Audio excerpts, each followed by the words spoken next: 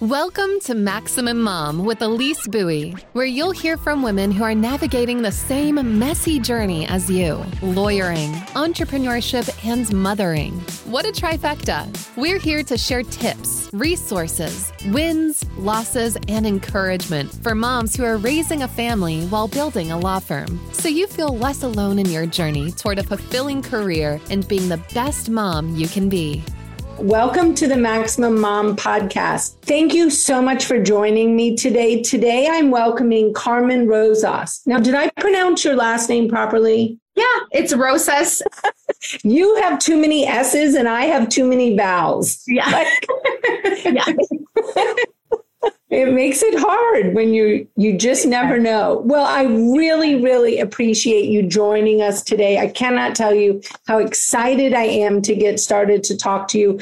Carmen is a mom, attorney, author of the QBIC, Queen Bee in Charge. Is that correct? Yes. Yes. Queen Bee in Charge's Guide to Creating a Legacy, host of Raising Queens podcast and the founder of Empower Her Yourself, a transformational movement that empowers women to create legacies for themselves on their terms. Her approach is practical and intuitive, using financial wisdom and spiritual practices to guide women to take control of their finances and emotional wellness and build a sustainable future. Carmen's work has been seen on Forbes, HuffPost, Modern Latina, and more. She has also led international retreats, workshops, motivational talks, and she also spoke at Stanford University. Her podcast, Raising Queens, is an honest, ongoing conversation for women of all ages who are ready to rise up and reclaim their power. Thank you so much for joining us. Thank you so much for having me. And actually, we just did a relaunch and rebrand of our podcast. So it's no longer Raising Queens, but it's Her Legacy now. Same idea, but really focusing on legacy and the impact we're all making in the world. But thank you so much for having me. Oh, that's amazing. I can't wait to talk about that, because I think it is such an important conversation when we talk about women and what are we doing insofar as that legacy is concerned, because a lot of times we're not thinking about that. But We're going to have to back up a little bit. Tell us first, who makes you a mom? Who's at home with you? What does that look like for you? Yeah, so I have my daughter, Jacqueline, who's 8, and I have a stepson, Mateo, who is 8 as well. They're about 8 months apart. So when we're out and about, we're like, oh, they're twins. It just makes life that much easier. So we have twins at home. And then we actually have brother, sister, twin puppies. I say puppies because they're almost a year old, but they're 70-pound German short-haired pointer chocolate lab mixed dogs. So they're almost as big as the kids. And then my partner, Zach, and I. So we, there's like a group of 6 of us. Never a dull moment at all. Yeah. Clearly never a dull moment. Like, I can't even imagine. Well, I want to talk to you first a little bit about motherhood and your role. I mean, I know you were like the first in your family, if I'm not mistaken, to graduate from college and then go on to law school. And tell us a little bit about your journey in that regard and how motherhood might have propelled you. Oh, man. Yeah, so I was the first in my family to go to college. I'm the only attorney in my family. So definitely, paving the path. And my brother and cousin actually ended up going to the same university I did a year or two after they followed kind of in my footsteps, which was great. And so when I passed the bar, and at the time, I was in a really crappy relationship, obviously not with my partner now, but with my daughter's father. And I was like, I'm never having kids. I'm going to just work. I'm going to have my practice, and I'm going to just, travel the world and do whatever I want. I was coming up to my 30th birthday, and I said, God, universe, whatever is out there, please give me a sign. And, turned 30, was going about my business. And 6 months later, I found out I was pregnant, and I was like, wait, pause. This was not the plan, but I had to have a moment of, there's a plan that is bigger than I could have ever imagined. And for me, my daughter, and I say it all the time, right? It's in my book. And I say, she was my lifesaver in more ways than one, because I said, okay, I never planned to have kids, but here we are, and we're going to bring this little human into this world. I don't know what it looks like. I'm not ready. Are we ever ready? I was only about maybe 2 years into building my law practice. And I was like, I'm, head down, doing everything, wearing all the hats. And I was like, I can't become a mom. So we said, okay, we're stepping into this new role. And then I started thinking, right? So I do estate planning. So we're focused on legacy and, quote unquote, preparing for death. And I said, and they asked me do you have an advanced healthcare directive? Of course I do, because I practice what I preach. And I give them my advanced healthcare directive. And then I start thinking, oh my gosh, if I die, what will happen? And what will people tell my daughter about me? Like, what will they say? And so I started going deeper, right? And I was thinking about, well, I'm bringing this human into this world. Who am I supposed to be? And I had all of the, oh, you're having a kid, your life is over, this is the end of it. And I was like, no, like, this is not the end of all of these goals and plans that I had. And so I went on a deep spiritual and personal development journey and was like, okay, if I happen to die while giving birth, fine. But what am I creating? How am I showing up in this world so that my daughter, whatever, happens, will know who I am and what I was and what I stood for. So I went on a deep journey. Obviously, everything was fine. She's 8 years old now. And here we are. But it made me think about, who do I want to be? How do I want to show up? And how do I want her to know me? Right? I'm going to be her first example. So obviously got rid of very toxic relationships. And we got out of that. And so here we are. And it was very much I don't want to say come to Jesus moment, but yes, looking at my whole life. And it was almost the death of the old me, right? And when I gave birth to her, it was a rebirth. And I think that happens when we become moms, right? There's this whole new person that we become, because it's no longer just about us, especially when it's your first, when you have your first child. There's all these new things that happen and you're like, you get to a year and you're like, yes, we survived. Like, I kept this human alive.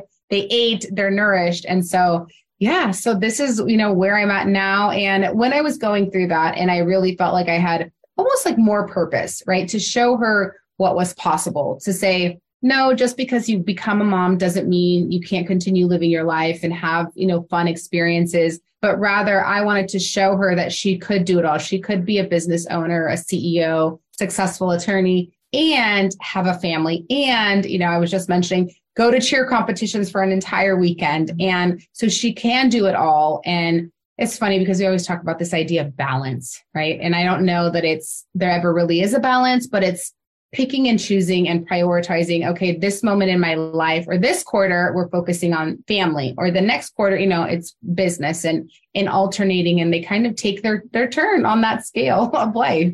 Oh, I think that is so profoundly accurate. And I think so many people, it is hard for them to accept how things really do ebb and flow in this life. And it's truly, as somebody who has, gone for longer with this journey, had 6 kids blended, 4 biological, 2-step, into the world. I can tell you with 100% certainty, there were times that I could barely see above my responsibilities towards our family. I was literally trying to keep teenage boys alive, fighting them the whole way, as they're doing one stupid thing after another, after another, after another. And I'm like, guys, work with me here. But we just stay alive. Even, just the boys and the girls, the idea. And I feel like it is in boys' DNA, and I hate to classify or stereotype, but my stepson gives me so much anxiety. He wants to do flips, climb, jump. So when he came into my world, right, he was about 4, I was like, I'm used to like this girl. She's dainty, very girly, wants to just dance and is fine. She doesn't want to climb trees. And so for me, I was like, how do I keep this child alive that is not biologically mine, but now we're caretaking? And so it's a whole other conversation in beast, but they're very, just children in general, they're always so different. There's, maybe they have similarities, but when you're trying to navigate personalities, it can be a wild ride. It is absolutely. Well, and I was talking with somebody the other day and they were commenting, we were talking about parent-teacher conferences and they were having to go to parent-teacher conferences and they were mentioning, but they're at the same school. And I chuckled and I was like, well, that's kind of convenient. I'm like, mine were always at all different schools. And we had one year where we had 6 meetings with 6 different places. And it was literally from your freshman year in college down to elementary school. Mm-hmm. And it was such a joke that week because I was like, I would show up and I'm like, wait a minute, which kid goes to this school? Like, who am I talking about now? But I made a comment. I'm like, your kids are so different. It's very rare, I find, where you can just pick the neighborhood school and be like, oh, well, this fits all their needs. I mean, maybe mine were unique, but that did not work in our home. No. And we have 2. So we're in 2 separate school districts, with spring break coming up. One is on spring break this week and the other is on spring break next week. And so it's interesting, but also, right, my stepson's school has like great programs for him because he needs a little bit more support. Whereas my daughter is in a bilingual school. And so she's learning, it's in Spanish all day long with like an hour of English, and my stepson speaks no Spanish. And so it's just, but each school, right, fits their personalities so well and is supporting them in the best way possible. Nice for us trying to coordinate schedules, but hopefully it works out in the long run. Exactly. Well, you kind of have to just hope that, you do your best. You try to know your kids as good as possible and pick the educational environment that works best for them. I mean, I found that every year I had to really look and figure out, like, were we on the right track with each child? And, what was that trajectory? And did we need to rethink it? And I mean, it was a process. I mean, there was calendaring, like Elise. Oh, so many. Yeah. Yeah. And we're looking at, so my, one is second grade and one is third grade. So they're only a few months apart, but different grades. So we're thinking, so my stepson is in an amazing school district. We're not so much because we have we want the bilingual parts of it, but she's she's in second, but 5th grade, it's done. Then she has to go to middle school. And so I'm already thinking ahead. Well, do we move somewhere where my stepson, into his school district because they have great middle schools and great public schools? Or do we stay here? Do we look at private school for her for middle school? Especially because girls can be so catty and I already see it in 2nd grade. And I'm like, if it wasn't for the Spanish, we probably would switch schools already just because, it's hormones. And, my partner is just like, I don't even want to be around you when Jackie hits puberty and I have to deal with 2 of you during all of that. And it's going to be fun and interesting. It will definitely be fun and interesting. Yes. I think that is a great way to look at it. It's an adventure for sure. Yeah. Well, let's talk a little bit about your book. I mean, A Queen Bee in Charge, the Guide to Creating a Legacy. One, how did you decide to write a book? That's a big deal. I mean, so it's funny. So my story, and actually I'm sitting here because I have one, right, that I take notes with. So this is what it looked like. And I was going to originally start out, I was going to do an estate planning book for women, right? And what I realized, though, was nobody really wants to just talk about estate planning and dying. And for me, when I first started my practice, I was like, I want to do more than just create legal documents. Like, that just feels so boring. I want people to really think about how they're living. And then, my experience, giving birth to my daughter and just going through that. I also was in a very abusive relationship. So we separated after she was about 1.5 years.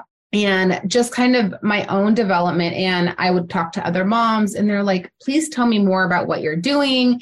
And, I just kind of got on my soapbox and I was like, your life is not over because you became a mom. When they leave and go off to college, you're going to want to know who you are. And that was something even that I struggled with as I was moving into motherhood, because I was like, well, I went to school, I got good grades, I did everything I was supposed to. I'm a success, through everyone else's eyes. But I wasn't happy. And obviously, it showed in my personal relationships, it showed in my friendships and lack of boundaries and all of these things that happen, especially as women, right? Where we are, and being, Latina and brown, a brown woman in a space where it's a white male dominated field with estate planning, it was just one of those things. And again, kind of paving the path. And so as I was going through my own developments, I had my journals and all of that and speaking with women, and they were like, you need to talk about this more. And so my estate planning book that I had planned to write for years then became more of a let's create your legacy and what that means. And then once we have that defined and outlined, we can protect it all with the proper legal documents. So for me, I do a very holistic approach to estate planning. And so this book is essentially like a 7-week course. The first 6 weeks are all about you. And so within the book itself, there's pages to kind of take notes and do exercises, but we start off with like, who are you, right? If you were to die today, what would people say about you? What would they say at your obituary? What would be your, all of these things? What would your tombstone say? Or what would that conversation be like if you weren't in the room? And so really defining who you are, your core values, and then moving into, okay, what are longer term goals, right? So, and really asking yourself before, who were you before the world told you who you were, right? So before we had these titles of partner, wife, mom, college student, like who are you at your core? So a lot of that is like the deep dive. And then we go into financial goals. Where do you want to be? How much money do you want to have? Let's look at 90 days, a year, 10 years. When you die, where do you want to be? And I do have them do an obituary exercise where you look at today. If you died tomorrow, what would people say about you? Not necessarily what you would want them to say about you, right? But like the reality of like who you are and how you feel like you're showing up in the world. And then reflect on your goals and what you would want people to say. So almost like your ideal obituary, and looking at what needs to be done before the end of your life or your time on earth. And so we do all of that. And then part of it is actually completing like information, gathering information, like who are important people in your life and what's significant to you and what kind of assets do you have. And then at the end, we go over estate planning. And so week 7 is how can you protect your assets? How can you protect your legacy, pass on traditions, right? And so as moms, we want to make sure our kids are well taken care of, especially if they're minors. And so making sure that the right people are taking care of them. And then even with some of, the clients we have like a letter to the guardians where it's like, these are my main accomplishments. This is what I'm most proud of. And I want my kids to know about me. And so combining all of it to create a legacy plan for clients. And so this is basically, the book is essentially a stepping stone to go deeper into that. That's amazing. I love the idea of a guardian letter, like to really help people know. Because I know as a mom, when my kids were younger, that always bothered me. I was like, there's so many things I need to tell these children, And I was like, what if I die on this trip? Like I wouldn't have told them. So I've started these journals. I have 4 journals for my 4 biological children that I write in pretty regularly and just tell them things. And like, sometimes it's my way of, how when your kid is kind of doing something a little off the rails, but it's not the exact right moment to talk to them about that. Well, I can talk to them in their journals. And I'm like, well, here we are, this is happening in your life right now. It's this date. This is what I want to tell you. But I know this isn't the right time for me to tell you now, but, they'll be able to read it later. And I think it'll be interesting for them to see some of those things and understand like what I saw in them too, like all those positive things that you're seeing in your kids. And you forget to tell them because you're caught up in all that day-to-day stuff. And I have found writing the journal makes me tell them, because when I go to write it in the journal, then I'm like, oh, I should tell them this right now. Like I should just send them a note or pick up the phone and call them and tell them how proud I am of them. And so it's been kind of an interesting exercise. And your guardian letter reminds me kind of that. Yeah, I have a journal too, actually, for my daughter. And I started it when she was little, when I was kind of just going through things with her dad. And part of it was just because I didn't ever want her to feel like what I was feeling, but also like letting her know like certain life things that happen.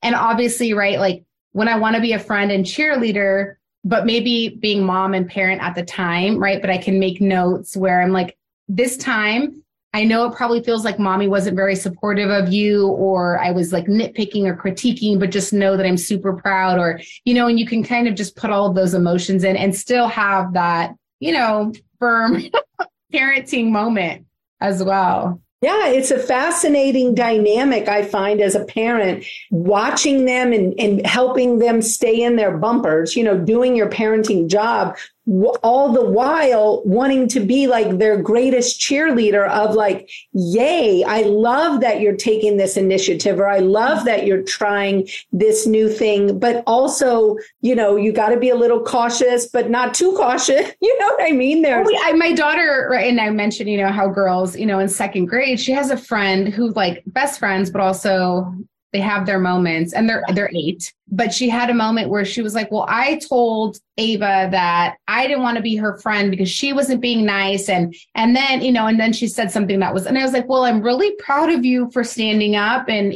saying that, you know your worth and you deserve to be treated better, and that's not how friends really are. But also, right, take into consideration of how we can maybe say things so they're not so blunt or harsh, and but also not sugarcoating it too much, because I want you to stand in your truth, but also we don't want to intentionally hurt people's feelings. We don't want to be malicious in sharing our truth. It's a fascinating dynamic. I mean, I think learning those skills, it's a constant battle. Constant. I was like, I still struggle. Absolutely. Absolutely. Well, I mean, it's kind of a joke. I mean, it's a joke, I guess, and maybe just in my world, in our office, where every so often people on my leadership team, they're like, oh, Elise, you probably shouldn't be the one to say that, because you sometimes accidentally scare people. And I'm like, what? How do I scare people? I'm like, I'm so approachable, and they're like, well, you're kind of just blunt. Like you'll just say something. And I'm like, really? I have to add in all these things, just to say this one thing. And they're like, qualifiers. Yes. And so I get the same, and I wonder too, right, where we are trying to balance like this feminine and masculine energy, right? Because as attorneys, growing firms and businesses, we do have to step up into these very like masculine roles, in that we're doing business, we're here to get things done. And also remembering, right, that at home we can be more in our like nurturing, caretaking.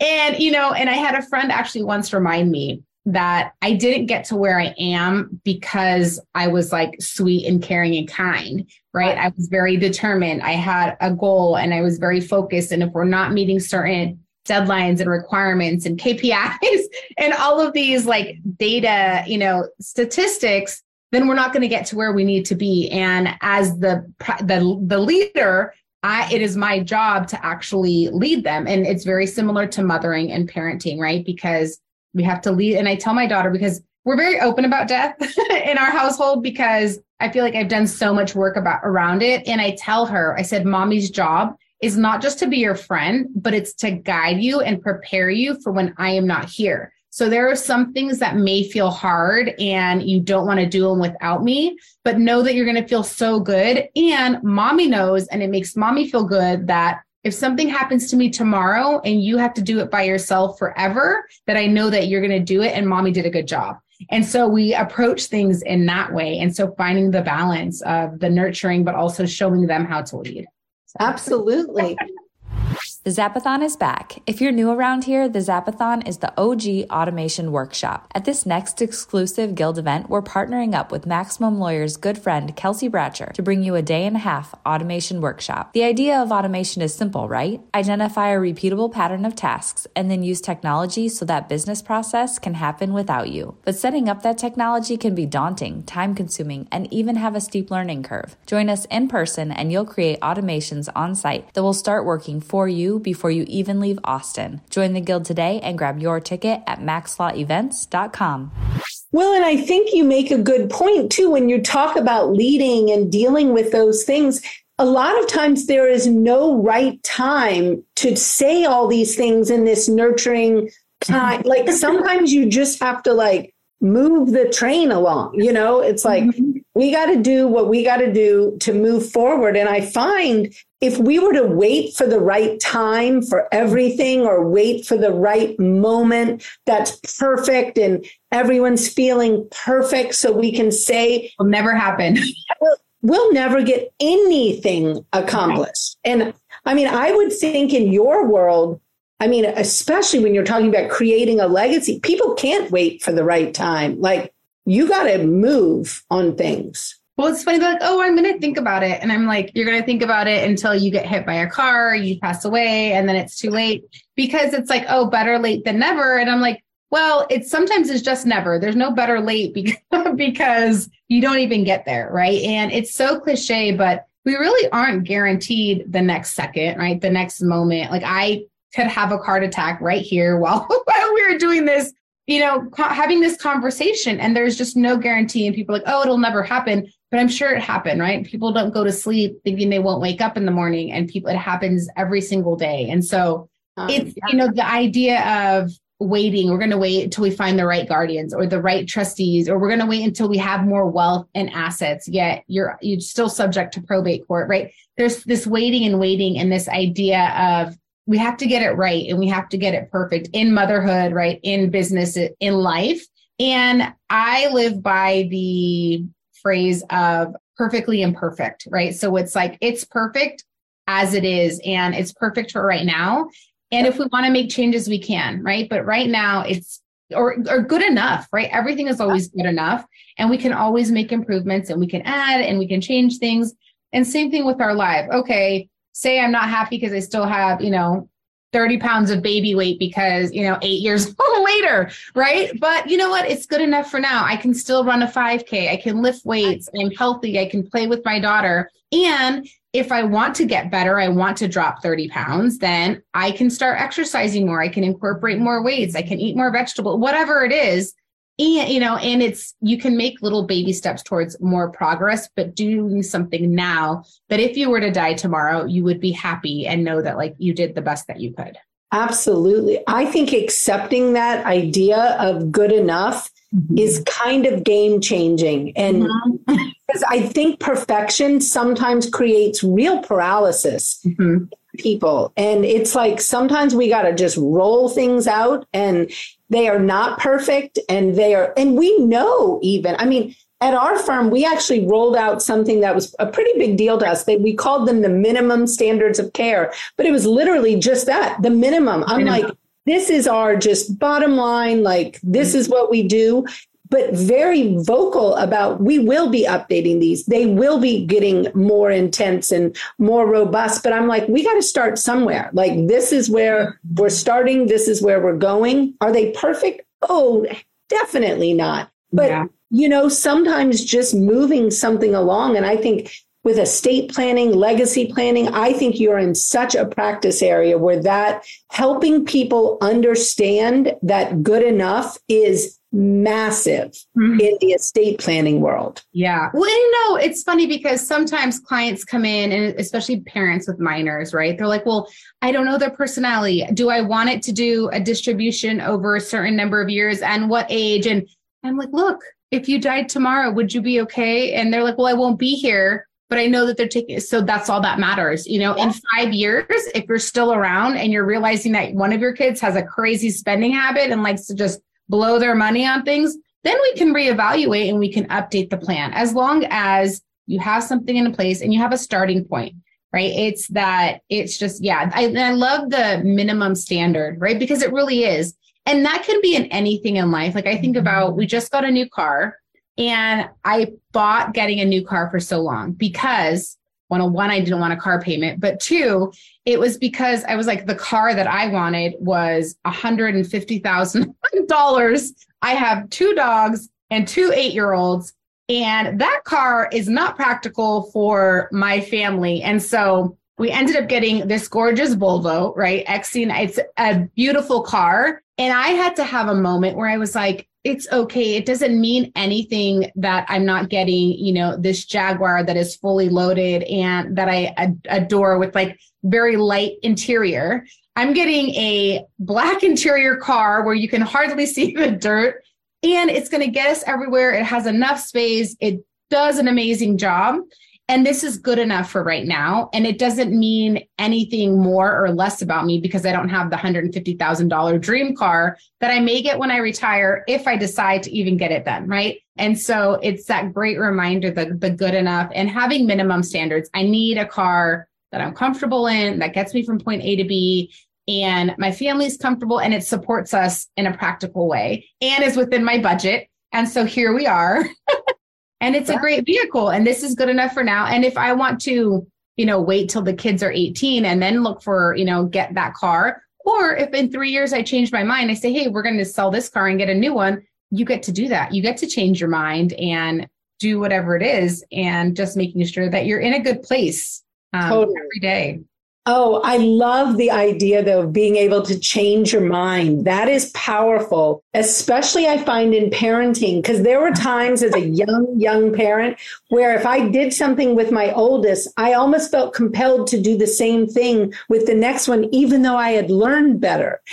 It's like, wait a minute. I'm like, okay, you actually have the ability to learn and make improvements, so when my children, sometimes I'll hear them, even now, as adults, they'll be like, well, you did this with this older one. And I'm like, lucky for you, I was on a good steep learning curve and you got the benefit of that. It might not look like benefit in the, when you're dealing with it, but being able to change your mind and change course. Wow. Is that a powerful, life altering lesson? You think of what you did when you had your daughter. Imagine the self-improvement you went through. Yeah. Well, and so much of that, right? So there's, on that note, the two things that came up for me is first, when the kids were young, right? They're both 4. So it's, like I said, twins, right? You get 2 of everything. That's just how it is. And for so long, we're like, okay, same. And now that we're 8 years old and, one is playing baseball and one is on a cheer team competitively, it's like, no, we're not doing same, because that's going to just make all of us broke. And it's going to end up with tons of wasted things in space. And no, we're not doing same anymore. That just is not working out. And we can change our mind. I remember having this, it probably was this last summer, where they're like, well, same, right? No. And I said, we're stopping the same thing. Just because somebody gets one thing doesn't mean that you also, and teaching intentionality and what that looks like for each of them on an individual basis, right? Because no, they're not twins. Yes, they're the same age, but they're very different individuals. And the other part is catching myself when I would say no, right? Sometimes I'm like, no, you can't. And sometimes it's because I'm working or I'm doing something and I'm not paying attention to what the question even is. Or my daughter will say, oh, can I go outside and play? And I'm like, no, not right now. Or I had to pause myself and say, well, why am I actually saying no? Is it a control, thing? Is it because it's just natural in the way that I learned, or that, you can't do things a certain way. Like when I was little, I couldn't go to sleepovers. I couldn't do certain things. And I find sometimes that what I've learned from my parents, I will say to my daughter, and then I'm like, wait a minute, let's reevaluate why we are even doing these things, because it doesn't really make sense. It didn't make sense to me then. And actually me saying no to it now doesn't make sense. And so sometimes I'll pause and I have to realize that it doesn't mean that I'm getting suckered or I'm giving in, right? It means that, and I'll explain it to her so she doesn't think well, if I'm just super persistent, mommy will change her mind and say yes. It's that, I thought about it and I know that I was saying no, but it really doesn't make sense to me anymore to continue saying no. And this is why. So yes, you can actually do it. And so being okay with even being in the moment and changing our minds when we are parenting. Well, it is a fascinating exercise, I would say, to raise children, to adulthood who are extremely free thinking, because I found sometimes, I would say something and they would start to question the logic. And there were times that I was like, okay, I would love to have this whole full-blown conversation.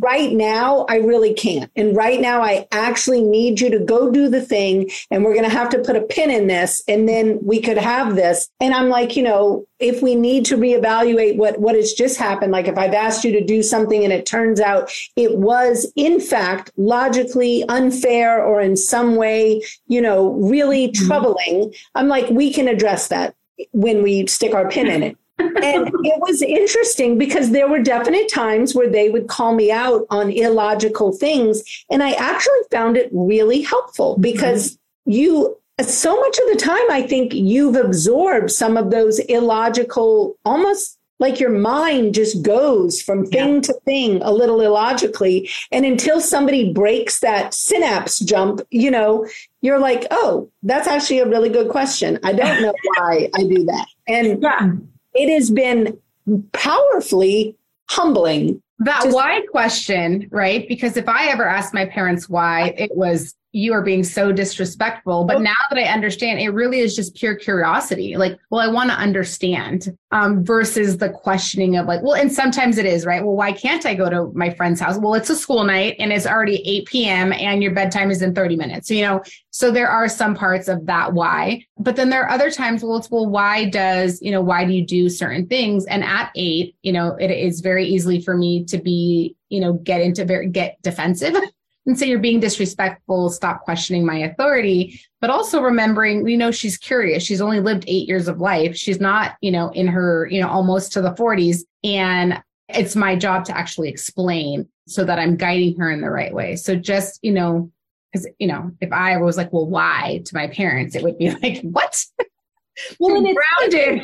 Exactly. And I was this exceedingly democratic parent. Like, I really thought it was very important for me to be able to explain why I was doing something, thought something. Like, for me to shut them all down felt very controlling to me. Like, and I was messing up their ability to be independent thinkers. Now, that all being said, that created some very difficult conversations from about, 13 to 19. I mean, like, those were some tough years of my kids really drilling down and questioning a lot of things.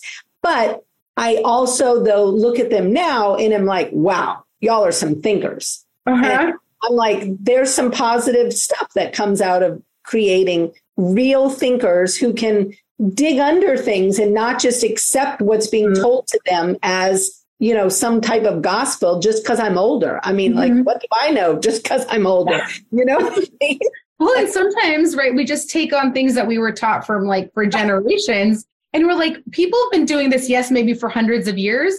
But at some point, we really have to evaluate the reasoning and the logic behind it. And, if we don't do it now with our kids, it'll just kind of continue on. Well, and I am really seeing this. We could probably go off on a whole thing. We might have to get like a bottle of wine and chat about it. But I am seeing this big time in the world of, the patriarchy, racism, like all these things that have been like really just absorbed. And I've been reading the book, The White Women, Everything You Already Know About Your Own Racism and How to Do Better. And wow, has that not been so powerful in having me question all these things? I'm like, well, yeah, why do we do that? And why is that? And then I'm literally having to pick up the phone and call my kids now. And I'm like, wait a minute. I'm like, there was some serious problems in your rearing. I was like, first, y'all all need to read this book. And then we're going to have a family Zoom because we got to undo stuff. And a new book club. Yeah.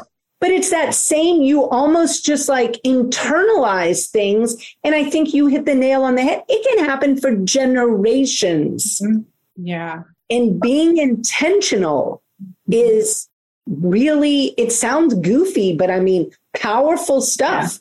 Yeah. Well, because I think, and part of, even with my book, right, and some of the coaching that I do is that we get so set into autopilot and we go to school and then we go and get a job and then we, maybe get married and buy a house, or there's these like steps that we all thought we were supposed to take. And at the end of the day, right, people are, baby boomers are getting divorced at like massive, high rates, and they're miserable. And they're like, well, we just stayed together for the kids. And it was, all of the truths come out, and it's like, my parents probably would have been better off separating when I was little, and we would have done 10 times better, and they would have been happier for a lot longer. But it's just, we get into autopilot and we think that we're supposed to do things a certain way. And so we just do it until somebody is brave enough to question it or to get out of it and to change their mind. Even with women in finances, right? I think we met in Rachel's group, and it's, women taking control of their money. Like, and I remember when I was in law school, I worked for a nonprofit called the Pro Bono Project of Silicon Valley, and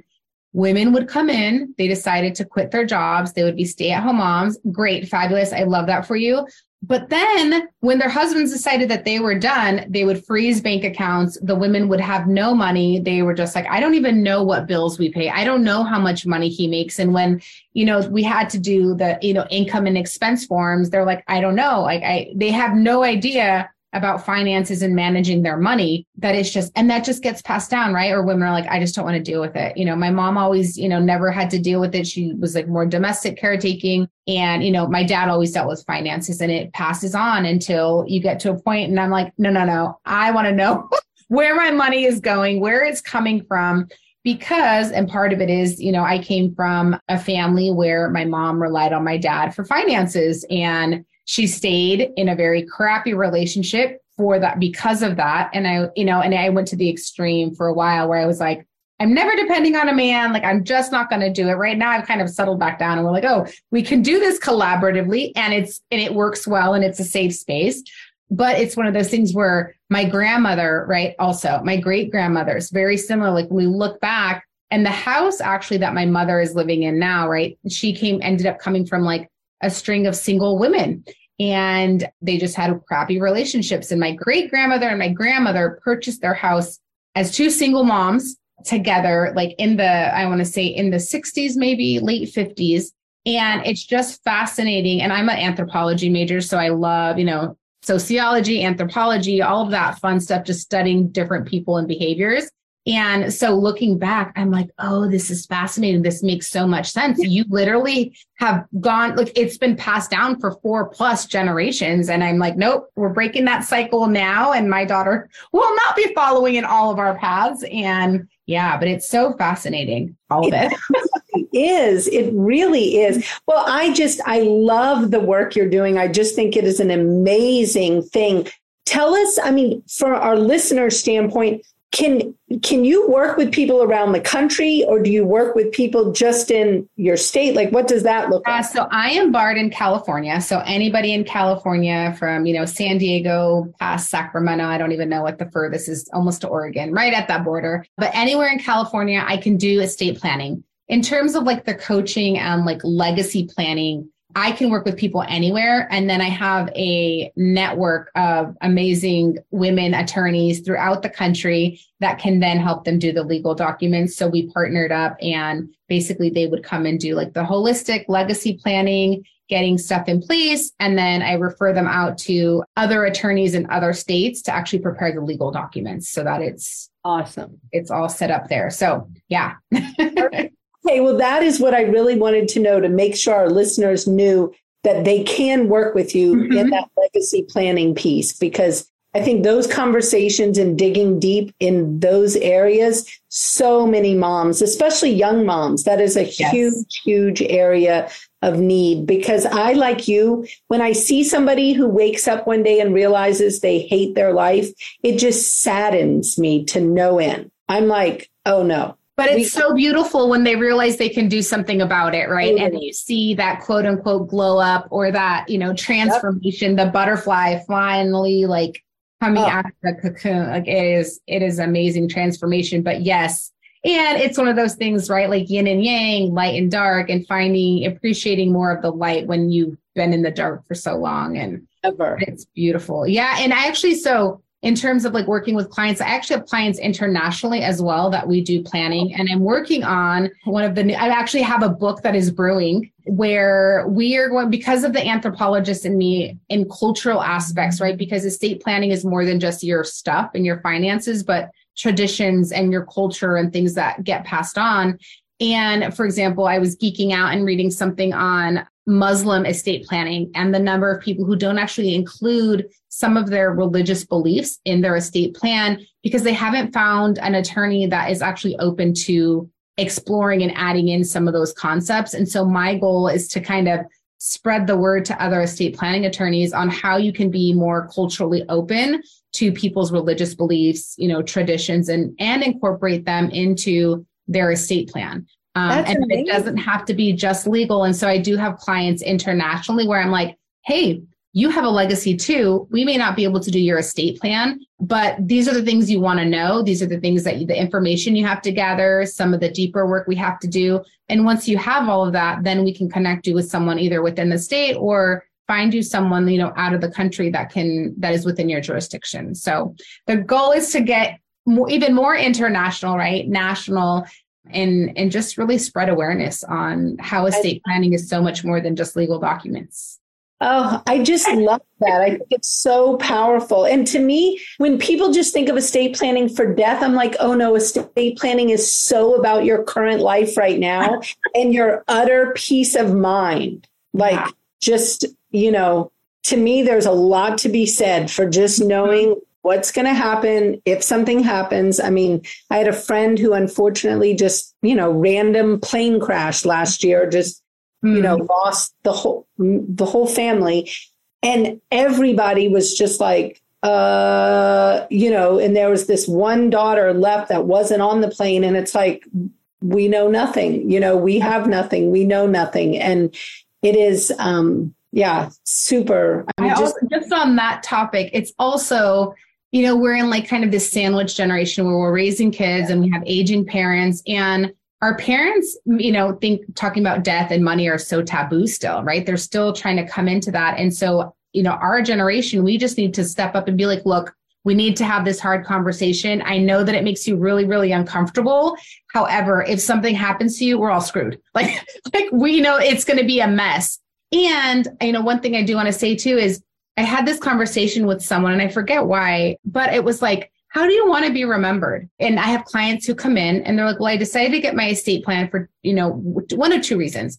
One is my parents had a trust or my grandmother had a trust and it was the best thing. It made things so easy. We were organized. They knew what to do. Or the other end is, oh my gosh, my grandmother did not have a trust and we had to go through probate. My aunts and uncles don't talk to each other anymore. And when you sit there and you ask yourself, how do I want to be remembered? Do I want to be remembered as the grandmother who was amazing, had everything organized, ready to go, and nobody had to fight over anything? Or do you want to be remembered as the grandmother who left everything in a disarray and was a mess and was a nightmare, and now the family doesn't talk? So you decide which grandma are you? Which grandma do you want to be?